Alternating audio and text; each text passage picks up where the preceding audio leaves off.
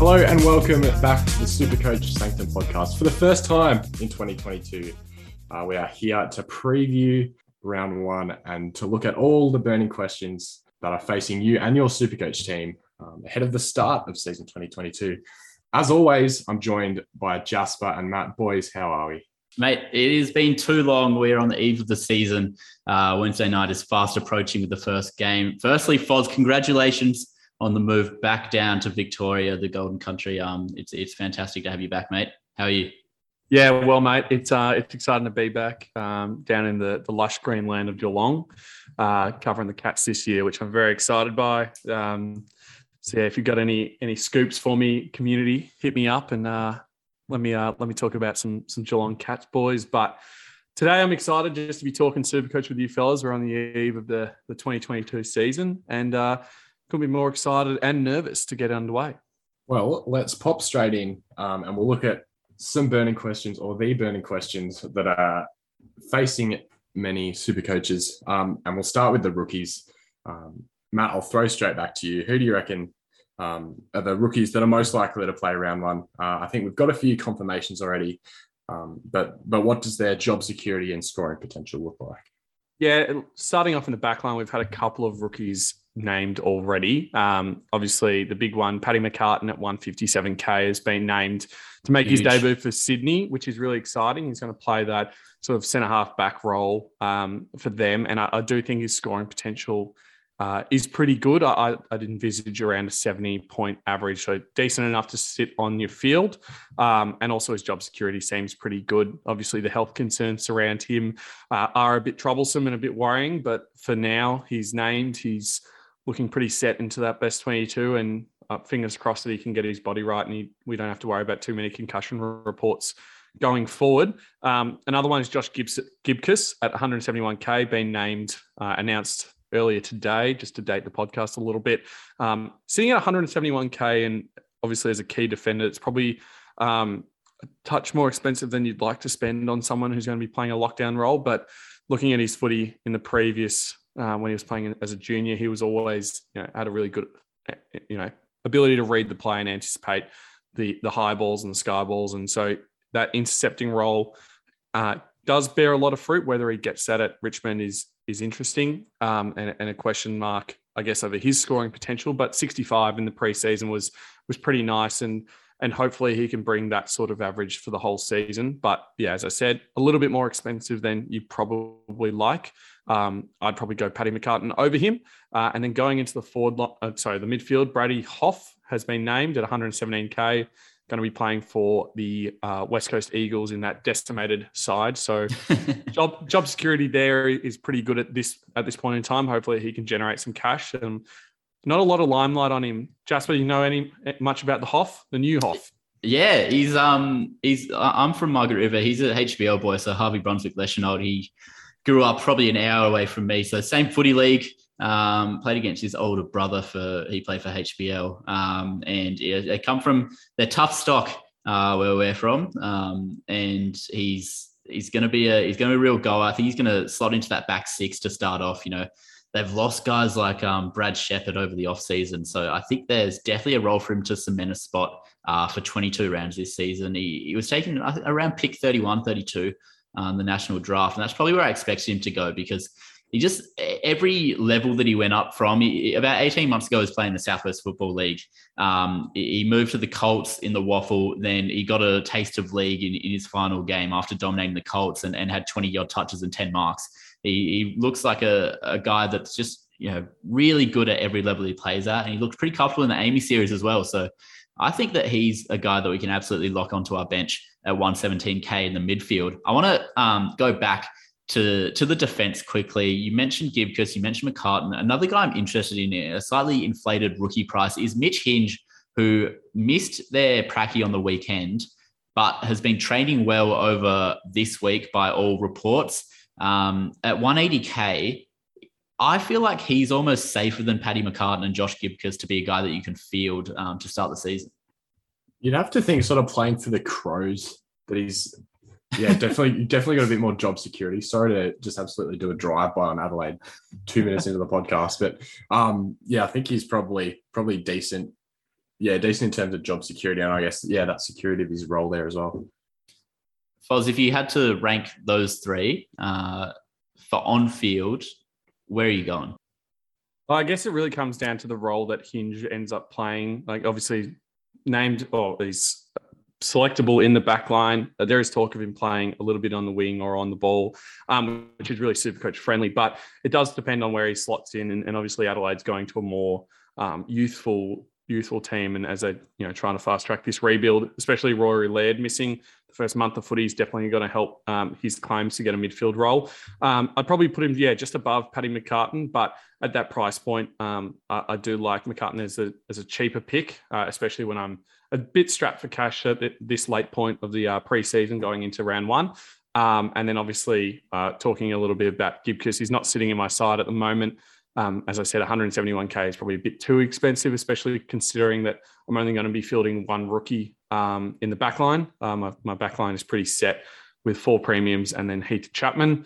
So I don't really want to have 171K sitting on the bench, not doing much except for earning coin at a relatively slow rate. So McCartan for me at this point, but Hinge is probably the better scoring potential option. I reckon we can talk about Heath Chapman as well, because he is 275K. If you're holding him in Foz, I trust it.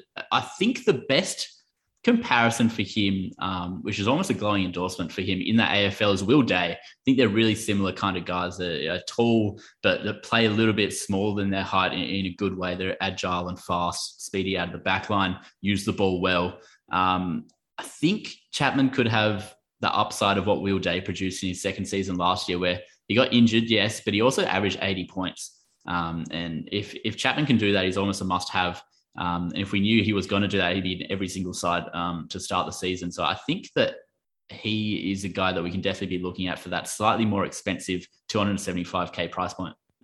Yeah, he's definitely my pick as, I guess, the Giath 2.0. Obviously, Changwa Giath last season had a really good breakout season for Hawthorn and was really exciting off the half-back line. And it's going to be interesting watching Hawks, just to sidetrack a little bit, this year with how many halfbacks and sort of wing players that we do have able to play that rebounding role. But I think Chapman will slot in pretty nicely.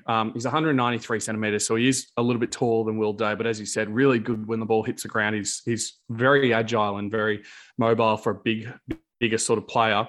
And he's got a really good kick and good footy smarts about him. So I think he's going to play as that, not as that primary rebounding role. That's probably still going to be a little bit of Jordan Clark as he moved over from Geelong, but also Luke Ryan. But Heath Chapman's going to bit of Hayden Young as well. There's plenty of options, but I think as that sort of third, fourth tall option, Heath Chapman's going to just float in, take a bunch of intercept marks that you don't think he's going to take, and then also be able to rebound pretty nicely when he's called upon to do that.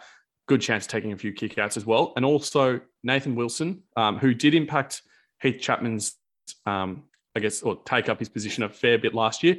Yeah. Looks like he's going to be out for the whole season with a shoulder reco. That's not confirmed yet. We're still waiting for confirmation on that, but it looks like he's going to miss at least most of the season, potentially all the season with an AC joint surgery. So that opens up another spot for a sort of rebounding role for Fremantle, which I think Heath Chapman will definitely take.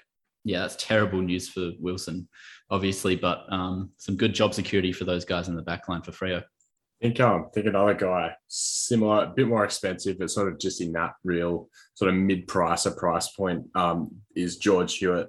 I'm a Blues man, and he is in my team, but what are your guys' thoughts on him? Because I think, based on the way he played in that pracky game against the D's, I think he's got a really solid role at Carlton, almost sort of taking over from Ed Curnow a little bit. Sort of a run with role, but I think his ability to rack up a few touches is going to be pretty handy as well. You know how like all the shops go like instead of it being $4, it's $3.99 to make it look cheaper. This is exactly what is happening with George Hewitt right now. He's $399K. If he was $400K, I reckon he'd have half the ownership that he does right now, because $400K is a hell of a lot to pay. I know that he's going to have a role that he's never had in his career before, and he'll probably beat his career average or career high average for a season. Like the role at Carlton's really nice, but there's going to be a lot of mouths to feed through there and a lot of capable players through the Carlton engine room, which we haven't talked about in a couple of years, or maybe since Chris Judd was around. They got Sam Walsh, Paddy Cripps, and now Adam Chera, who are all going to be, 100 plus guys you'd expect easily. I don't think that George Hewitt is, going to get away from those defensive roles when you have those guys going through the midfield. I think, yes, he's going to play pure CBAs, but is it actually a friendly role for Supercoach when he's going to have a couple tagging jobs? He's going to have a sweeper role through that midfield the entire time, Foz?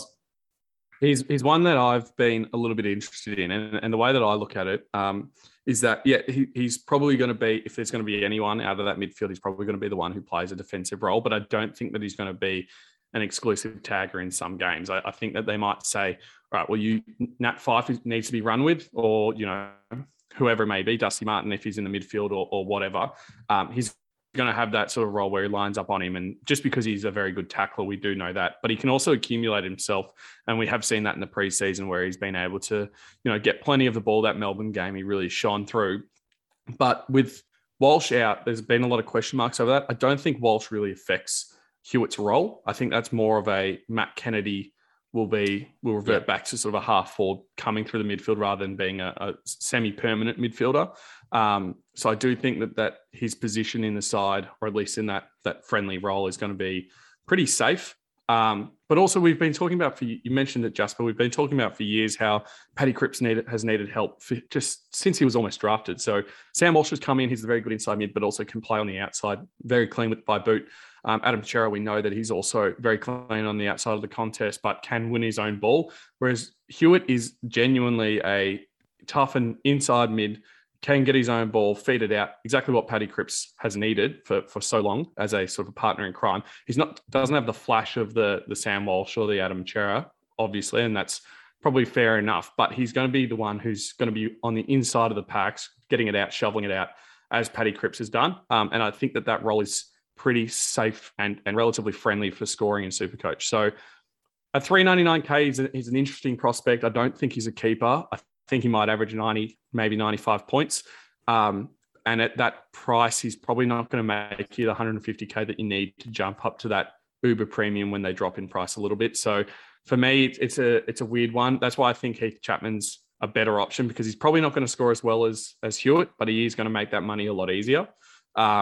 And also it just allows me to spend, $130K somewhere else on the ground. So I do see the appeal of picking someone like a Hewitt. I think the role's really friendly and it's pretty safe. But I just don't know if at that price, he's going to really make the money that you need to get to that next level of player. Yeah, I think I'm team Chapman as well if we're choosing one of those mid prices in the defense. But you talked about Paddy Cripps, and I got burnt by him in the start of last year. I think you did as well, Kako. We both chose Cripps over Walsh, which has tormented me for the past 12 months. Do I do it again at 554K? He's even cheaper than he was last year. We were convinced this time last year. Why am I not convinced this time now? Like, he looked fantastic in that Amy series. And as Foz pointed out, this Hewitt coming in, Walsh, being at the level that he has attained so far on the outside of contests, and then also Adam Chera, like, it feels like this is the perfect situation for Paddy Cripps with a healthy back and just a healthy body in general to finally be that top 10 mid that he was, 3 or 4 years ago. Are you going to be starting with him, Kako? I am indeed, yeah. I think, 454K is an even more handsome price point than 554. Foz has got his hands on his head. We'll come to him in a second, but fool me once. Yeah, look, I think my Carlton loyalty could hurt me here, but I think every indication of how he played in the preseason points to him being a pretty solid pick to start the season. Foz? He's fitter, sure. He's looking nice and thin, nice and lean. He did have a really good game and scored really well. And I think a lot of people will admit to getting sucked in a little bit. I was really excited. I was like, oh, Paddy Cripps, he's back. This is the year. He's going to average 120. And then I looked at the Melbourne team list and I looked at the outs and I looked at the ins, and he kicked 4 goals? 4 goals? Yeah. Is he going to kick 4 goals each week? Is he going to play Melbourne's VFL side each week? Well, I mean, Christian Petrarca's on the VFL side. Oh, I know, but one man doesn't make a team, really, does. It's not the NBA. Clary, Max, you name them, they were there. Yeah, I know, but did Melbourne really get out of second gear? Oh, no, they weren't even in second gear. They were in neutral, slowly rolling down the hill.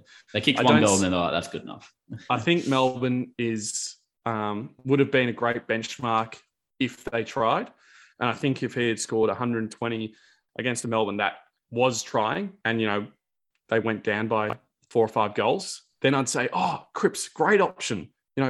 Stuck in with the best team in the comp against a really good midfield and played really well. But Melbourne didn't really give, any care in that game.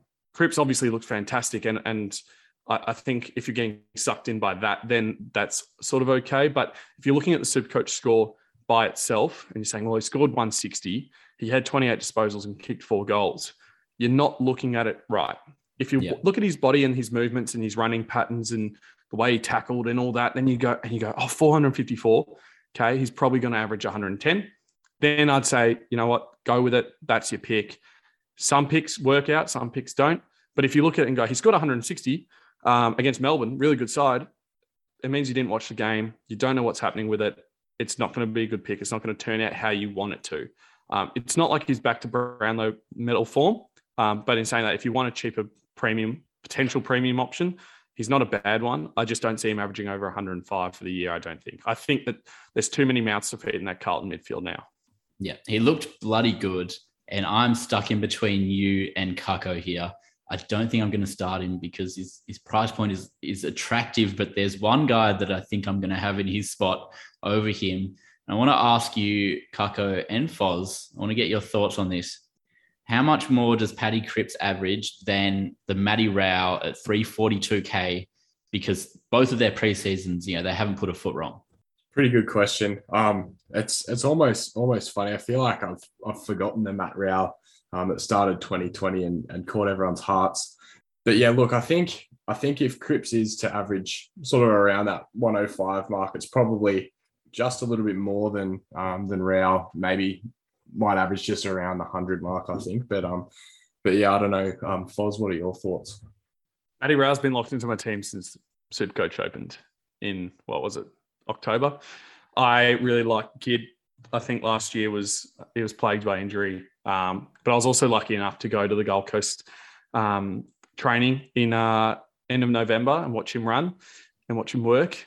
Best runner in the team, won every running drill, which I thought was really impressive considering he was coming off a few different niggles and injuries that plagued his 2021.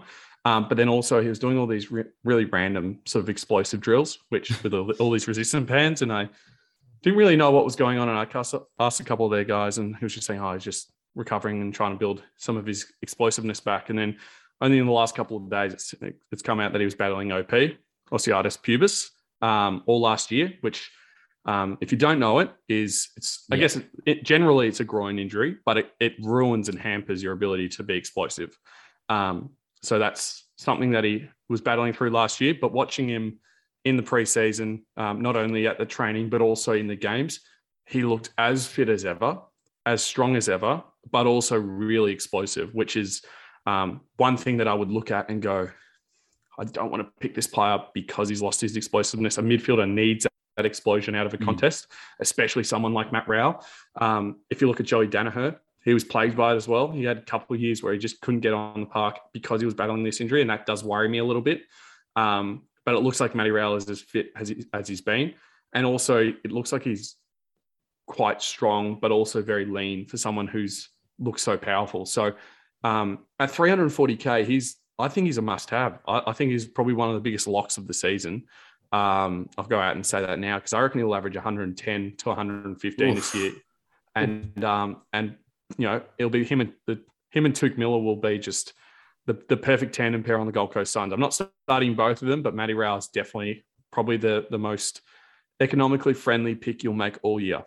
Well, except I for maybe Nick Dacos. Yeah, I currently have both Took and Rao because they looked so good and they're going to get me off to the perfect start against the Eagles waffle side. So I feel like Took Miller could be a guy that has been overlooked because of McRae and Steele, but that's a different conversation. I want to ask you about Matty Rao's 0 marks. I know he's got the inside role and he looked fantastic in the contest, which is the most important part of it. But the best Supercoach players have that inside-outside kind of game, not just being, those inside beasts. Is it a little bit concerning that he's not working to get those easy, cheap marks and to up his kicks and that kind of stuff? I don't think so. I think that'll come. Once again, in the preseason, all these players, all the good players at least, you're just looking for particular signs of what you want to see in a player. So like whether it's the role or no niggles, no injury concerns, whether it's mixing well with the midfielders if you're a ruck, or leading up the ground if you're a forward, or whatever it is. You're just looking for little things, and him not taking any marks in a preseason game doesn't concern me, because I know that's going to come when the footy hits the deck and the whistle's blown in a couple of days' time. He's going to be hell-bent going for it, almost like a redemption arc for his story in 2022. So people saying, he's not working around the ground hard enough, probably had the same issues with Clayton Oliver in the preseason game against Carlton, and Christian Petrarca and Max Gawn, but they're still three of the most popular picks because everyone knows who they are and exactly what's going to happen when, the game starts on Wednesday night. So we've gone from Cripps at 454K to Rowell at 342K. Seems like he's more of a lock than Cripper in your side, Foz, and probably mine as well, but Cucko might be going the other way. We come to Jared Berry at 268K. So he a must-have because he's like an overpriced rookie at that price. And you got to consider you're balancing him with Horne-Francis and Dacos, who look like absolute must-starts on the field, and then Josh Ward as well, who had a fantastic Amy series. I'm a big fan of Berry, actually. I think we've seen what he can do for the Lions, and sort of alongside Lachie Neale and Hugh McCluggage in that midfield. I'm really a big fan of what he can do. Look, I think 268K, probably almost similar to Heath Chapman, just at that super low price. I think makes him a pretty attractive pick. And I guess we know he can score plenty of hundreds and probably average 90 to 100 as well. I'm starting with Berry and Rowell and Cripps and Horne-Francis and Dacos. So I've got the full suite, but I'm a big fan of Berry. I do really like him as a pick as well. I don't see a world where you can really start him and Rowell. I just think that weakens your midfield a bit too much. It takes up, the players that you want are the premiums, Ubers that are going to average 120 ideally. That'd be great. And then you want rookies who are going to average 70 and make you cash. And then there's always one position for that mid-pricer who you think is going to either break out or return after injury and be someone who's going to average 100, 105. So for me, it's a case of picking between Rowell and Berry. Rowell's obviously more expensive by about 70, 80K. I do think the potential of scoring is much greater for Rowell over Berry. Obviously, we've seen Berry average, 90 a couple of seasons ago, and then got injured last year. So there is that history that you can back Berry in with. But you also need to line up the midfield that Gold Coast has in comparison to Brisbane. Obviously, we've got Jared Lyons and Lachie Neale, who are two superstars of the game, who, while Chris Fagan has said that they're probably not going to be key parts of the midfield this year, I don't believe that. I think, if one game is lost because they don't have control over the midfield, they're just going to revert back to their superstars. Zach Bailey's apparently going to get more midfield minutes. Cam Rayner's going to get more midfield minutes. Hugh McCluggage is going to get more midfield minutes. There's all these players who are really good midfielders for Brisbane, and it's about balancing their, that rotation and who's getting how many CBAs each week. While Jared Berry is probably going to slot in there and get some of those CBAs, I don't see what he has that's different to those players. I think he's like a B grade version of all of them in all these little different pieces. So I don't think he's going to be as important to the mixture. And there is that potential for him to drop out of that rotation if there is a bad game played or, they're getting beaten. I don't think they're going to say, well, Clayton Oliver and Christian Petrarca are demolishing us this week. Let's get Jared Berry in there. It's going to be, let's get Lachie Neale feeding it out to Hugh McCluggage or Jared Lyons, who can hit up a target. If we want a bit of explosion in there, Cam Rayner's our guy. There's just too much going on with the Brisbane midfield for me. That says Jared Berry's down the pecking order a bit. While I think he can probably average 85 to 95 pretty easily if he gets a good role, I think that someone like Matty Rao could potentially average 115 if he gets everything right. And I don't see that happening with Jared Berry. So I'm more than happy to pay the extra cash in this situation. If you look back on the defensive line when I was saying that Heath Chapman over George Hewitt, it's the opposite for me because I just see Matty Rao potentially being that next breakout star and going to uber premium levels if he gets everything right. Whereas I don't think Jared Berry's got that this year. I think he'll be a nice little piece and definitely make you cash if you're after cash generation. But ideally, Matty Rao's a M7, M8 by the end of the season. Yeah, I think Berry at best is like maybe fifth rotation into that midfield, maybe even sixth. You include Cam Raider, Zach Bailey, Hugh McCluggage, Jared Lyons, Lockie Neal. Like it runs really deep right now. We haven't even talked about Dane Zorko, who will be coming back from injury as well. I think the other thing we need to consider here is that Jared Lyons had about 20-25% CBAs through the preseason. And they talked about him playing a bit more forward and that kind of stuff. But he's not going to have 20% CBAs in a game that they're trying to win. And you can't tank too many games. You can't mess with the formula too much during the regular season. It's, the top four spots are just too hotly contested. And this is a side that, desperately want to finish top two to have a home qualifying final and finally not go out in straight sets and do the same thing they've done in the last couple of years.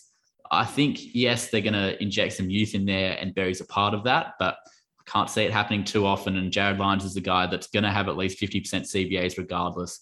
So you've got to factor that into considerations when you're choosing Jared Berry. The price is super attractive. This preseason's been super attractive. But for me, I think there are just some better options around that, not necessarily that price point, but just around the value market in the midfield. So I probably agree with you there, Foz. Let's get on to some more of a philosophical question here. Let me give you a scenario here, Kako and Foz. Yeah, you're coming in to Thursday after the Wednesday night game. You've had the VC on, Petrarca, Clary, McRae, Gawn, you name it, and they've gone 150, 160. Are you starting a red dot to loophole to get that score, even though we know that cash generation is going to be king this season with all the COVID stuff and all that kind of stuff going on? Foz, what do you reckon? I hate this question. I battle with it every year because it's a 320 from a captain is going to set up your season opener so nicely. And I know you're not playing, it's not head to head at this point, but if you start the season really well, you can really build into a year, a really productive year and have a really good run and, try and claim whether it's top 1,000, top 2,000 finish, whatever your goal is. Having a really good start is important. You don't want to be on the back foot. But in saying that, as you said, cash generation is king. And you're shooting yourself a little bit in the foot by deciding to go with 29 players playing and not 30. So it is an interesting one. The one that I think I would go, if I'm going to go a red dot, would be pick someone who I know at some point is going to get a game. And I know that a couple of years ago, that was Will Gould, and he's still yet to debut. So it doesn't work every year. But if you're going to do it, I think someone like a Nathan O'Driscoll, who's not in the best 22 at this point. There's been so much talk about him in the preseason and for the good reasons of, looking really fit, training really well, being quite productive when he gets his chances in that preseason games. I think whether it's an early season debut, I don't think he's there round one, but one midfielder goes down with injury or COVID, O'Driscoll's in. I don't think he's that far behind, and that's probably the one that I'd feel most comfortable with. There's probably a few rookies that I'm not even thinking about that might not play round one, but will definitely be in and around the mix, and that I'd feel comfortable with copping a donut first round and just hampering the cash generation a little bit. But I'd want a 150, 160 score from Jack McRae or Clayton Oliver on Wednesday night. I don't want a 125 and going, Jack Steele or Tuke Miller might score that. They might go bigger. I'm going to just be safe, because that's not safe. That's, you're hampering yourself long term. But if you can get the extra 40 points, 50 points by having a vice captain who bursts out of the blocks and has a rip around one, then it makes it sort of okay. But as I said, it really depends on the rookie that you're looking at keeping on your bench. I think O'Driscoll's the one that I'd feel most comfortable with, copping a donut if he doesn't play, and then using him as a loophole. But as I said, I need a lot of points. I think Darcy Wilmot's an option as well. He's suspended round 1, but I think he's a sneaky chance to play a fair few games for the Lions this year, running off that halfback flank with Kitty Coleman out to start the season. I think he could be a guy who debuts pretty early on. Looked all right in a practice match or wherever he got suspended. I think he'll be one to look out for as well. Braden Preuss is probably too expensive to sit on your bench at the ruck spot, where you're probably going to get a guy like Jack Hayes that you can plonk there, or Hugh Dixon, or maybe even Sam Hayes. But Braden Preuss is suspended round 1, and he'll be back straight into that lineup as well. What do you think, Kako? Have you decided on a red dot or going 30 green dots, or is that going to be up to your VC score? Yeah, look, last year, I think I can't remember who I had first round as my vice captain, but I might have been Patrick Cripps actually, because I ended up starting with him and Walsh, but that's last year. But what had happened was I traded out Tom Powell to bring in a non-playing rookie to loophole my vice captain score, and that ended up costing me, because Tom Powell is basically a hold until sort of just around the bye rounds or after the bye rounds for a lot of people. So I think that's definitely a massive downside if you are forfeiting the spot of someone. Maybe in this case, it's a Brady Hoff or someone like that, sort of a cheaper rookie. So I think there's definitely a case to just go straight up with 30 green dots and let things take their course. But I think we've got like Jack McRae. We know how well he can score. And the likes of, like, if you got Petrarca or Oliver or Gawn as well. I think we know how well they can score. So they're pretty dependable in terms of racking up a big score. I think at this stage, I'm leaning towards just going with the 30 green dots and seeing how I go from there. But yeah, I guess I'll see in the next little bit. Yeah, I think mine will depend on the VC score. It'd have to be pretty healthy for me to consider it, because I am pretty set on the 30 green dots right now. And that's simply because I think the job security of these rookies that we're going to be starting won't be good anyway. So we're probably going to end up with a red dot or two from round 2 onwards. And we'll be fixing those up. So if you're going to start with one, I think you're just setting yourself back an extra one that you probably didn't need in the end. Let's get on to, I think, our final burning question, which is, what are the best rookies to start in the forward line? Because we have an abundance of them. And we're going to be starting probably up around 3 on field potentially, as well as 2 on the bench in some cases. So firstly, Foz, if you had to rank guys like Cam Rayner, who we kind of talked about with Jared Berry, Mitch McGovern is going to be playing in the back line for the Blue Baggers. And then even a guy like Tristan Xerri, who has been rumoured to be the lead ruckman for North Melbourne this year. How would you rank those 3 guys? Oh, and we'll include Will Brodie in that, those 4 guys. I'm starting at this stage Cam Rayner. He's in my side, but very, very loosely in there, because I know that he's the most expensive out of those 4, and I can go down to Mitch McGovern if need be, if he's not named round 1.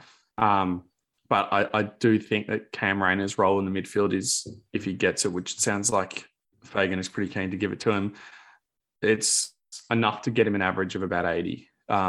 Which is exactly what you want from someone who's there for cash generation at a relatively cheap price. Mitch McGovern's probably, I'd rank him priority number 2 in that list. Playing that intercepting role for Carlton, taking over Liam Jones's spot, looked really good in that community series game. A little bit more expensive than the others at $256K, but I think with the way that the team will structure, he'll he might get a kick out or two, but he's going to be that guy who's floating in between contests, taking and intercepting, opposition kicks, and which is usually a relatively safe scoring option. So I'd see him averaging about 70 to 75 for the year. And if Rayner's not named, he'll be the one that I take. Brody's a really interesting one because all the signs are there for him to have a really good season, average 80 to 90, players like a midfielder, wing, half forward sort of role, as Fremantle sort of what they're doing, ticking all the right boxes at the Dockers. They've got a young midfield group, young side altogether. Still got some really nice players in, Fife and Mundy who can rotate through the midfield, but the majority of the midfield is really young. I think Brody really complements them. But I do think that his ability to play around the ground might hurt him a little bit, in that whether he gets named in the best 22, plays in a forward pocket 1 week, plays in the centre the next week, it'll just fluctuating his scores a little bit. But also I think that he's a really good sort of sub player if you're thinking about just for footy, rather than Supercoach relevancy. I think that there is a chance that they might say, pick you as a 23rd guy because you can play so many roles if need be, which scares me to death as a Supercoach player. I don't love, obviously you don't love a sub in your team, because that means that the price will either stay the same or plummet if he actually gets pulled on the field. So that's what scares me a little bit. And Tristan Cherry is another one where I don't think that he's the best or the number one ruck yet. I think that that's probably going to be eased into him as the season goes on. I'd hazard a guess that this is Goldie's last year, and he'll probably start round one as the number one ruck. But if they're not playing Callum Coleman-Jones round one, then I'd be more comfortable with Cherry playing in my side. But if it's the three of them, prepare for a couple of 30, 40-point scores from Cherry. He's going to be a backup. He's not going to be a key forward. He's purely there to ruck.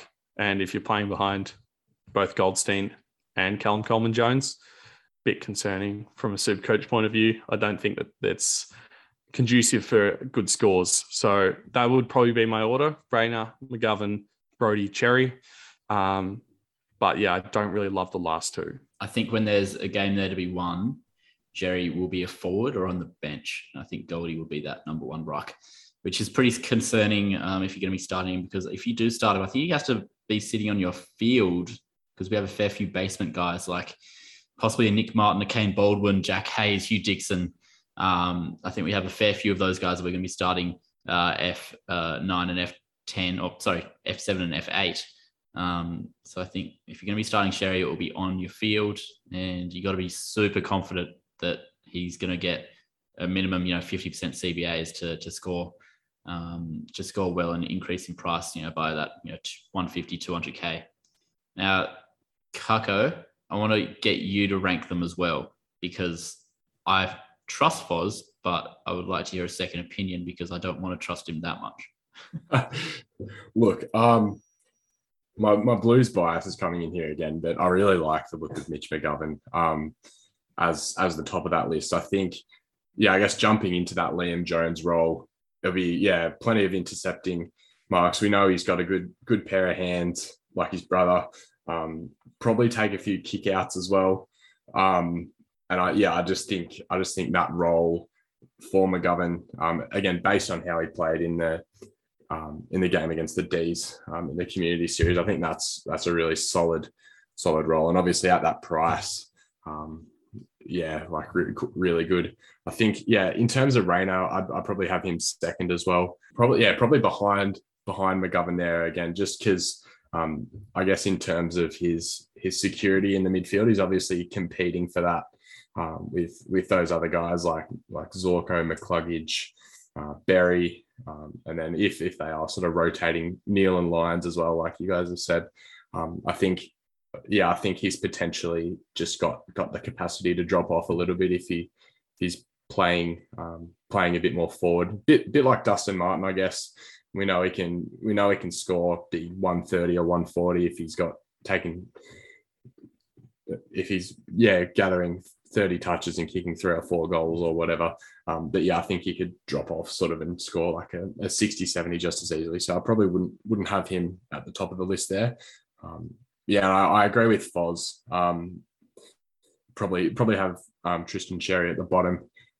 Just because he will be competing with Goldstein and Coleman Jones. I think the price point definitely makes him a bit more attractive in terms of that. And I guess if one of those two guys goes down with injury, or maybe like isn't selected, I think that makes him a little bit more attractive. But probably Will Brodie, would be third in that list, just because he's probably more likely to get a few sort of mid minutes for the Dockers than I guess Sherry would be to get consistent ruck time. So probably just that one change to my order and have McGovern at the top, and then Rayner, Brodie, and then Sherry.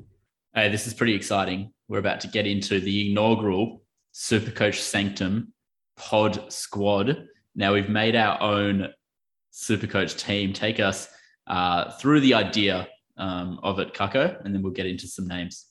Well, as we hear in the name of this podcast and the name of the pod squad, as Jasper's just put forward, it's our rolling team for the podcast.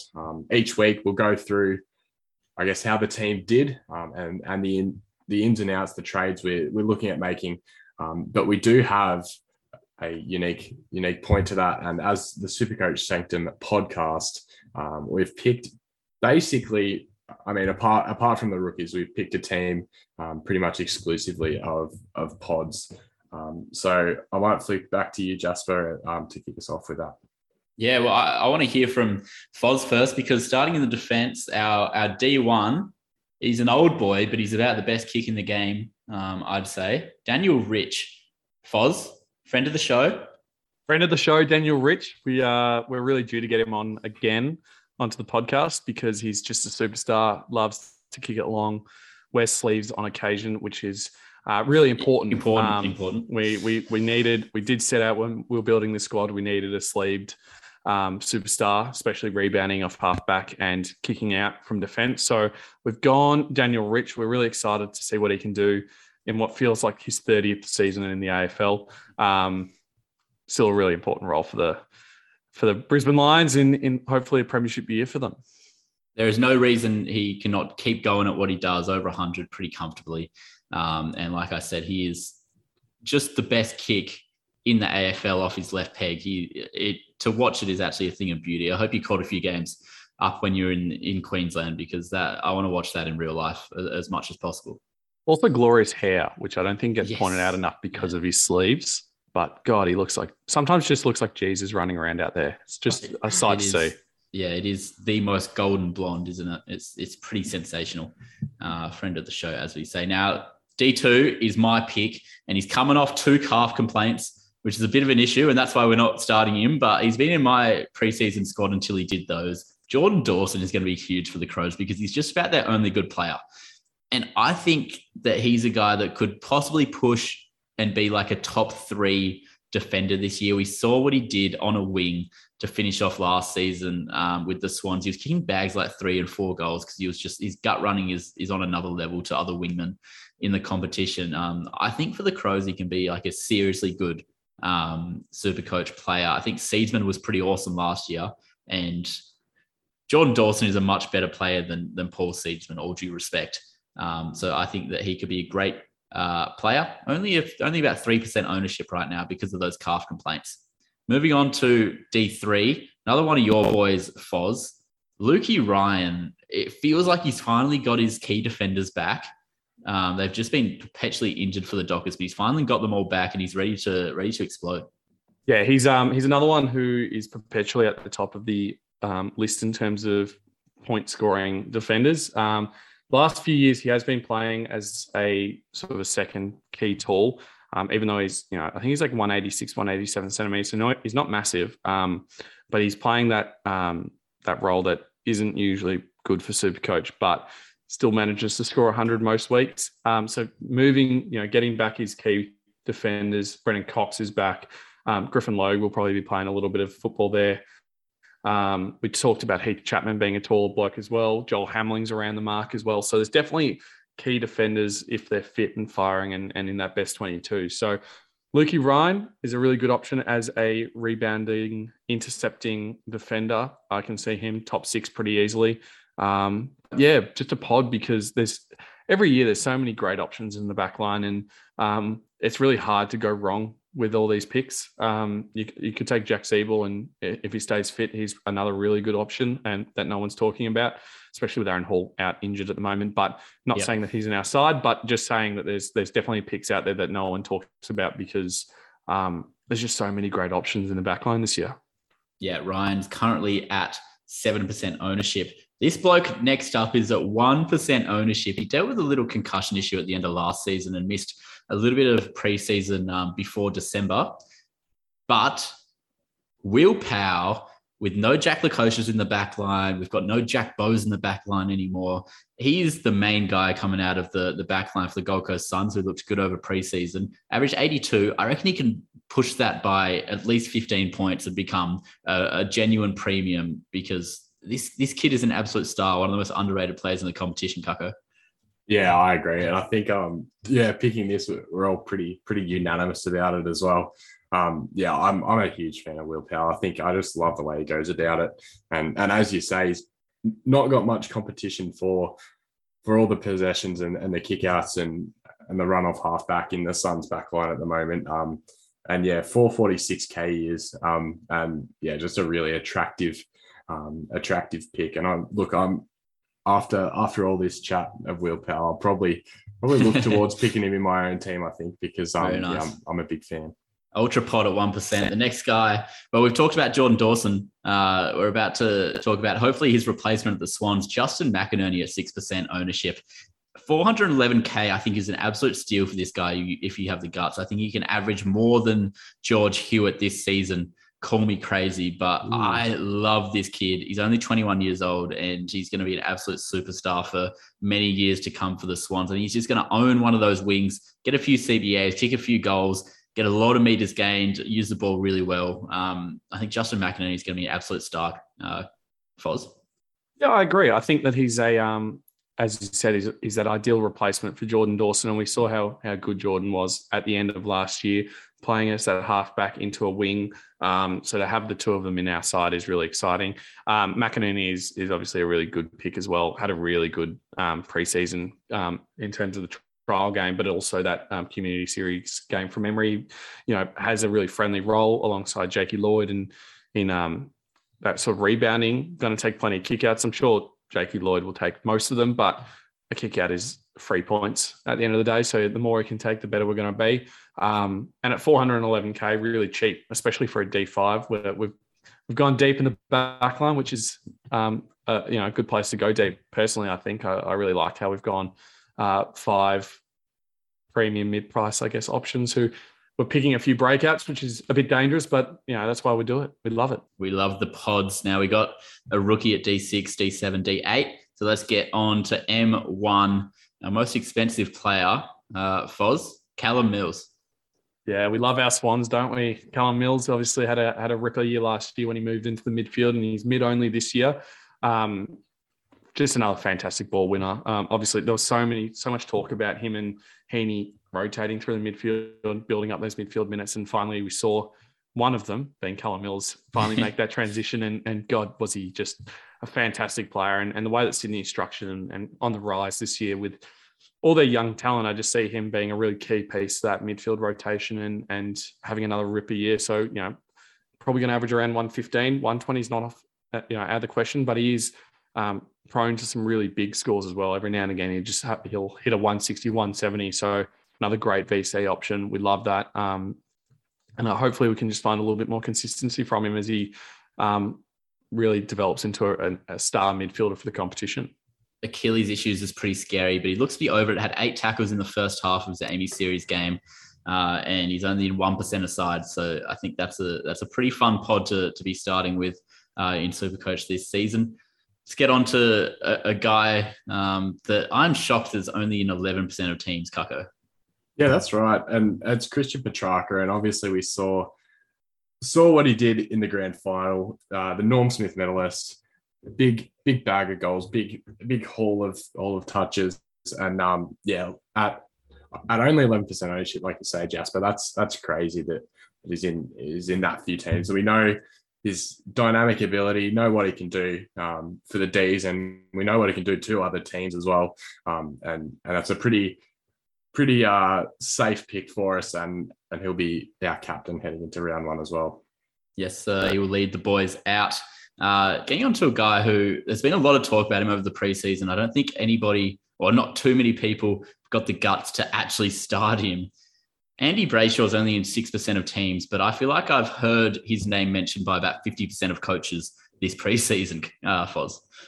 Yeah, he's another one that a couple of years ago had that breakout season, and he's just another young upcoming midfielder that we just want to see go to that next level. A bit of data that I've been looking at recently is predicting him to average around 118 for the year, which if he does that would be fantastic. Take those. It's essentially just looking at his outliers and just getting rid of them. He doesn't have many really low scores, but he can go really big, which is what really excites me. But yeah, if he can sort of start to eliminate those sort of 70, 80, 90 scores and become, bring that bottom basement, I guess, score to around that 100 mark, sky's the limit for him. I think he's going to be a really important piece to the Fremantle puzzle in terms of that midfield rotation. But also in the past, what's held him back a little bit has been his time on ground. He's only ever really played 65 to 85% of games. And if he can build that tank and really rotate through that midfield and then, push forward if he needs a rest rather than going to the bench, there's just going to be more opportunity for him to score points. If he can bag an extra, 5 goals for the season, his score's just going to jump. We couldn't afford Darcy Parish in this midfield, but he's another guy like Brayshaw, where if you remove the outliers, his ceiling is 190 against the Cats last year. He can go absolutely huge again. But I'm starting him in my team, in my actual classic team, because I'm bullish about his output. So I don't think he's that unique, even though he's only in 8% of sides. So let's get on to the next one. It's Adam Chera, Kako, your boy. He's going to wear the sleeves, hopefully, for the Baggers. He will look good in the Navy sleeves out there, and I think he's going to be a very classy player in the midfield. That's right. Everyone looks good in the navy blue, and even better in the navy blue sleeves as well. Adding Chera this year, it's going to be insane watching Cripps and Walsh and Chera running out and starting at the centre bounce for the Blues. But yeah, I think we saw what he did for the Dockers last year, and I think just with a more consistent role and being sort of more relied on as one of the stars at the Blues, there's no reason why he can't go big again this year. Starting at a decent price as well. He's $490. I can't read on my screen. $490K. I think he's an exciting pick. I'm keen to see what he can do for us. On to the next one. Got a mid-pricer here. Not much talked about him. Rolled his ankle in the preseason, but he's going to play round one, and I think you're bullish on him here, Foz. Not bullish enough to start with him in your team, but definitely enough to start him in the Supercoach Sanctum pod squad. Yeah, Paddy Lipinski is a superstar. Obviously, we saw glimpses of his ability for the Western Bulldogs and also for Footscray in the VFL, which was a lot of fun. But just behind some absolute classy players at the Doggies, never really got a true chance to show what he can do. And at Collingwood is, not an ideal place to land as if you want to play finals, because they are in a serious rebuild phase. But that's exactly what you want to see from a Supercoach perspective. Someone who's just going to take over that midfield. It's going to be him and Nicky Dacos. Dacos obviously rotating into the back line a little bit, but there's no talk of Paddy Lipinski moving forward onto a half-forward flank like he did at the Bulldogs. He's going to be a pure midfielder. We've seen him, the ability for him to rack up possessions, and, if he does push forward, he's going to kick goals as well. But I just think him in the guts is exactly what Collingwood need to sort of try and jumpstart this rebuild, and it's going to be exactly what we need in terms of Supercoach points at 359K. It's so cheap for someone who could easily average 105 points, 110 points. It's probably a little bit more than you'd think, but I think hundreds easily on the cards. He's just a really good player and just stuck behind some serious talent at the Bulldogs. Rivaling Christian Petrarca for the best looking man in our squad as well, Lipper. Let's get on. Well, we're going to have 3 rookies in the midfield, I think. There's too many good value rookies that'll rise in price there. So let's get on to the rucks. And my boy, Rowan Marshall, 536K. Now, we know that Ryder will be back at some point. It won't be round one. It'll be Jack Hayes rucking with Marshall, and we know how good he is without Ryder. When Ryder comes back, he's not the man anymore. He's not going to be getting more than like 30% CBAs, in my opinion. He's a pretty good forward, so he'll be a good foil to Max King. And Ron Marshall is ready to explode, in my opinion. He's not going to rival Gawn and Grundy's averages, I don't think, but he is going to rival a guy like Sean Darcy, who's had an interrupted preseason with that Achilles. I think Marshall can be possibly the third highest scoring ruck this season. And if Ryder does come back and take CBAs, we might get Marshall into the forwards to swap with a guy who are going to be starting in the forward line. So I'm pretty excited to have Marshall at R1. At R2, friend of the show, Foz. Best friend of the show. Best friend of the show. Best friend. Big boy, Marky Pitnet. Superstar in waiting. I reckon he's just going to explode this year. He's got a new nose. Now, talk me through this, because this is what sold me. This is what sold me. He's VO2 max. We know what he can do on the field. He's a big boy. He's going to throw his body around. He's going to get those hit outs, especially with Tom DeConning in the wings. He needs to prove himself, get that contract extension. He's out of contract at the end of the year. So we really want to see a big season from Pitto. But in the off season, he went down to the club. He had a chat with the coaches. He had a chat with the medical staff because, he busted his finger last year. He's, always seems to be in a little bit of pain. So having, a rotating potential option in our forward line, who we're going to address in just a moment, to be able to fill in just in case Pitto does go down with injury is very important. I think that's a really good piece. But he went down to the medical tent down at Carlton Land and they ran him through some tests. He sat at the desk and said, I feel like I'm ready to go to the next level. What do I need to do? And they looked at him and they said, Mark, you need a new nose. I said, what? He said, what do you mean? What do you mean I need a new nose? He's like, we took some scans. Your nose, you busted it in your first year at Hawthorn. You busted it a few times at school and, in junior footy. It's never truly healed properly. It's causing concerns around the club. Not so much that you can't win hit outs and you can't kick the footy, but your ability to get around the ground is genuinely hampered by the fact that you can't breathe properly. So he went under the knife. He had reconstructive surgery to straighten out his nostrils, essentially. He had some bone protruding and covering up a little bit.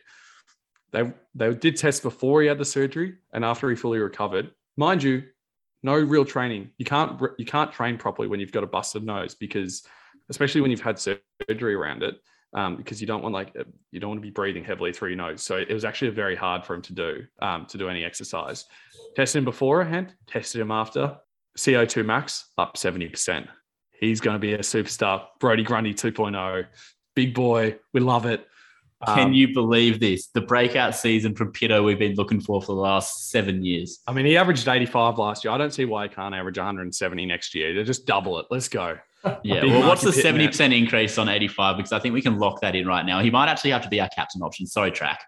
I said captain. I said it, and Track has obviously been overruled 2-1. But after round one against Toby Nankervis, when he scores 150, you guys are going to realise that Marky Pitnet is here to play. And he's going to get $1 million a year next year. We're really excited. We might have to Photoshop Pitto onto that "I'm the captain now" meme, because Nank thinks he's the captain, but he's going to get a rude shock on Thursday night. Let's get on to the forwards, because we've got another ruckman here at F1. Tim English is ready to explode, Cucko. I am so keen to watch this man on Wednesday night. I am as well. I'm a big fan of Tim English. I think, he's obviously playing alongside Steph Martin in that Dogs midfield. But look, he's a few seasons into his AFL career now, and he's well developed. He's played sort of back up to Steph Martin last year, but it's almost his time to assume the number one ruck role at the Dogs. And I think, he's probably ready to take at least sort of 40-60, 50-50 control of that ruck position. And when he's not, he's going to be a big focal point of the Dogs forward line. Obviously, without Josh Bruce, but alongside Aaron Norton, we know Tim English has got a great pair of hands and big forward presence, and there's no reason why he can't go big as well this year. So he's our F1. in the pod squad. Now, 3 of your boys in the forward line here, Foz. Taran Thomas, we all love him. Lockie Weller as a defender, and Connor Nash. I want you to actually convince me that Connor Nash is a decent option even for this pod squad, but the other 2 I really like. All right, we'll just talk about Connor Nash because Taran Thomas, midfielder this year, lock in an average of 100 gun. Wish I could fit him into my side. I've gone Zach Butters instead. So picking him here instead. Lockie Weller, rebounding defender. Another one who I think will average 90. Probably too expensive to have in your normal team, but this is a mean team and we love that, which is why we've gone with Connor Nash, superstar of the competition, the greatest Irish product to ever grace our great game. Well, I mean, no, but Connor Nash he's a funny sort of character in that I can't remember the last time he was ever any good at footy, but Sam Mitchell loves him. It's almost like they live together and they're, fostering a little baby somewhere that they've adopted, because it's just incredible the connection that these 2 have. I can't see a situation under Sam Mitchell where Connor Nash doesn't play a game of AFL when he's fit or not suspended. And I think he's a decent chance to play in the midfield. And we saw, remember when Sam Mitchell took over halfway through last season? Or 6 or 7 games ago? Connor Nash came from the VFL, came from the Box Hill Hawks, where he played midfield, put in the guts, averaged 90 to finish the year. TBC. Check the stats on that because I have not. But from memory, he had a couple of hundreds. He had a couple of 80s. I think that he's going to average 85, maybe 90, maybe at 310K, mid-price madness. I just don't see where we can go wrong with him, to be honest. Well, I think I can see where we're going to go wrong with him, but I like the pick regardless because he's going to be one of our boys this year. We're going to follow along very closely with Connor Nash and see if he doesn't get delisted, because if he doesn't, he's done something right. And that's good news for our Supercoach pod squad. Finally, we've all tipped this bloke for the Coleman. Well, I tipped Aaron Norton, but I'm on board with Bailey Fritsch winning the Coleman at 367K. If he can, get his 20 touches as a high half forward and then also kick 3 to 4 goals a game, Kako, this is a genuine, decent Supercoach option because Bailey Fritsch is an absolute gun.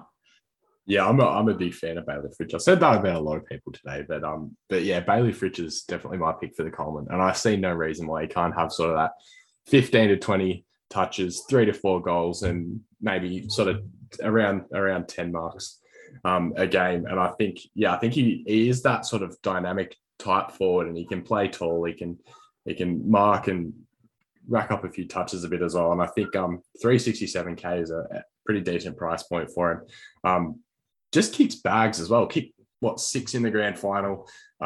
Started off his preseason with another 6 against the Blues. I know it's the Blues, but yeah, look, I'm a fan of Bailey Fritsch, and I reckon he can do just as well throughout the rest of the season. There you have it. That's our pod squad. Daniel Rich, Jordan Dawson, Luke Ryan, Will Powell, Justin McInerney in the midfield. Cal Mills, Christian Petrarca. How is he a pod? Andy Brayshaw, Adam Chera, Pat Lipinski. In the rucks, we got Ron Marshall and our captain, Mark Pittnett. Then in the forwards, Tim English, Taran Thomas, Lockie Weller, Bailey Fritsch, and then Connor Nash to round that out with a bunch of rookies for some cash generation to get some more pods in, Foz. How about you lead us out of this one, Kako? It's been a good pod to kick off our 2022 season. It has indeed. Thank you for joining us for a bit of a blockbuster first episode of 2022, in fact, on the Supercoach Sanctum podcast. We will be back on Mondays or Tuesdays every week to review the round and preview the next round. And in the meantime, you can find us on Twitter at SC Sanctum and at Instagram as well, which we'll be getting up right after this when I set it up. But thank you for joining us again today, and we'll catch you next week.